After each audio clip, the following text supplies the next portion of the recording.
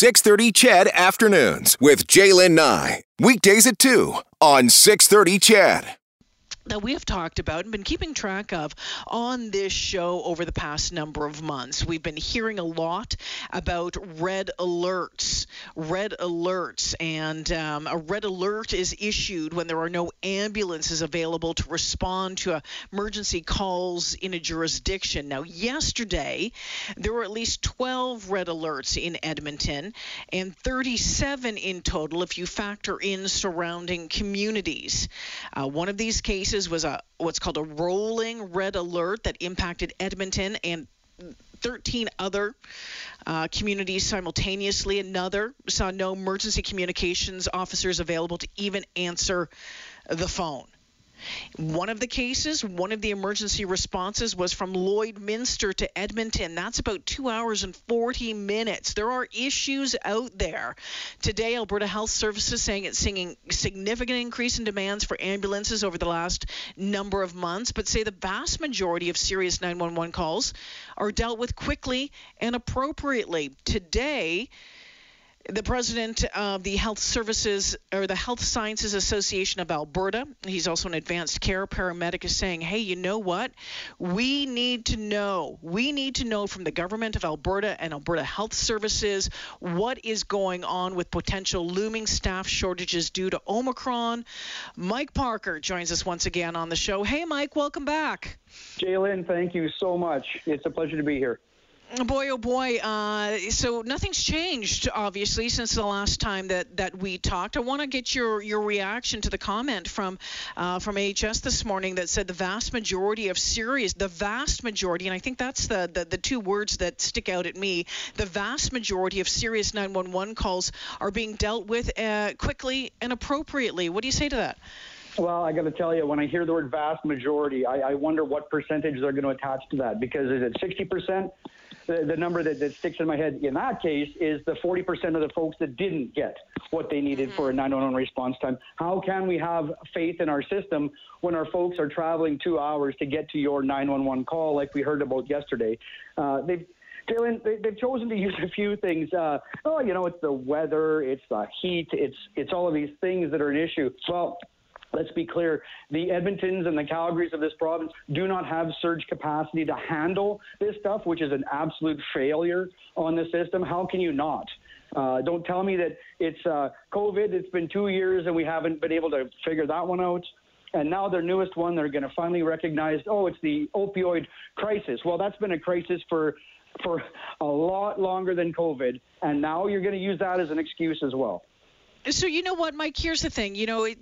All of those reasons we've heard over the past number of months. Some new ones again today. HF saying that it's increased the number of paramedics working in Alberta by 9% over the last 2 years. We know that there is still a shortage. Last time we talked, we talked about getting more paramedics. We talked about better pay. But here's the deal, Mike. What can be done immediately to fix this, or at least alleviate the stressors on this right now? You bet. So there's a few things we can do, and we'll talk about society as a whole first. The closing of all of our safe consumption sites has absolutely caused an issue here. We have just ended any supports for those in need. We have looked at the COVID crisis, and at this point, I'm going to say that our government has given up on even tracking or worrying about COVID and just open the doors free for all. These are all pieces that start to play in. But when you look at system-wide, we don't have the resources today. We didn't have the resources last time you and I talked, or 5 years ago. This has been continually getting worse. So how about we do this? Why don't we take every single dollar, ensure that every dollar of EMS funding is going directly to the front lines? Because when they tell me we've increased by 9%, you show me which ambulances are on the street today that reflect that 9%, because I'll tell you right now, I cannot believe the statement that they've made. I cannot. Do you have paramedics who are quitting right now? I do.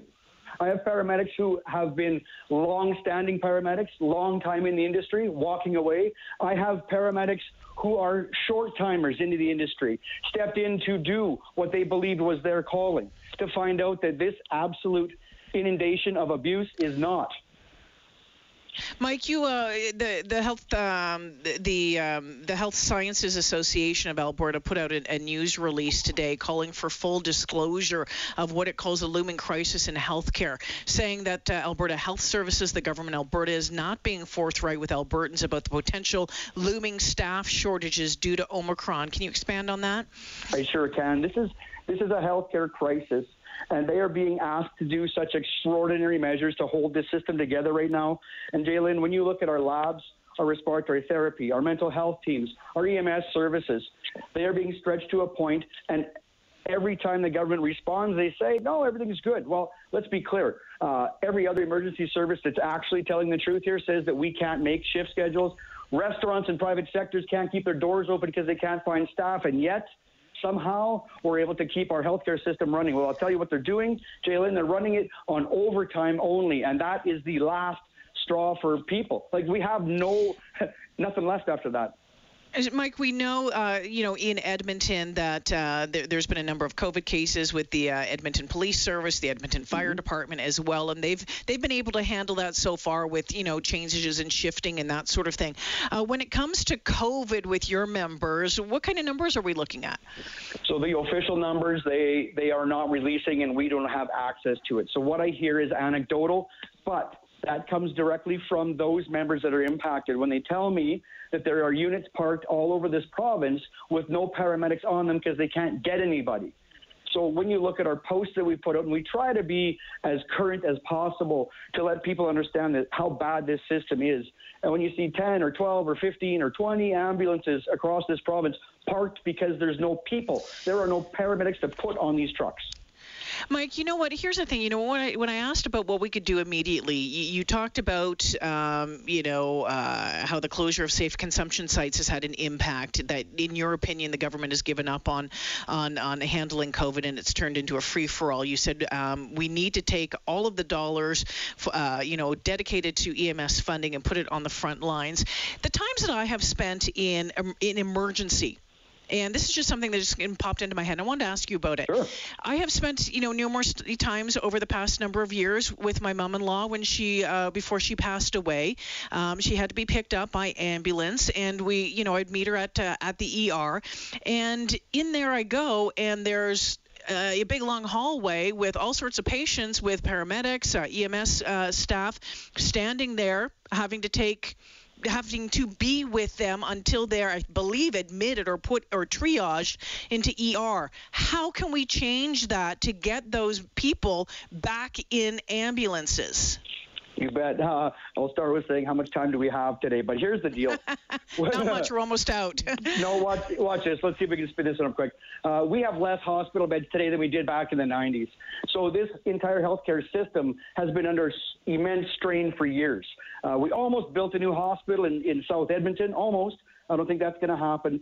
But what we see now is, again, the EMS code red and our dispatch communications officers doing the urgent disconnect or hanging up on 911 callers to get to the next call is only a symptom of the entire system.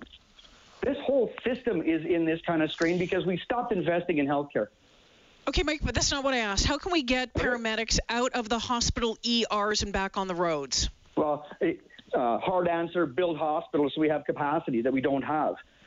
We have tried 150 separate programs or trials or add supervisors, add staff into the hospital to take offloads is what we call them, right? You need to do an urgent offload. None of them have done a damn thing to help the system out. So here's the reality. We need more boots on the ground. We need paramedics in units on the street, because this whole other side of the conversation has been beaten to death, and there is no result that's come from it. Mike, we're out of time this afternoon. Always appreciate your time. Thanks for joining us this afternoon. We'll keep an eye on this. Thanks, Jalen, and stay safe, and all the best to your listeners. Yeah, you betcha. Mike Parker is the president of the Health Sciences Association of Alberta. He's also an advanced care paramedic, and it's something that we've been talking about on this show, and it's something that you've been hearing about in newscasts, and that is these red alerts when there are no ambulances available to respond to emergency calls in a jurisdiction.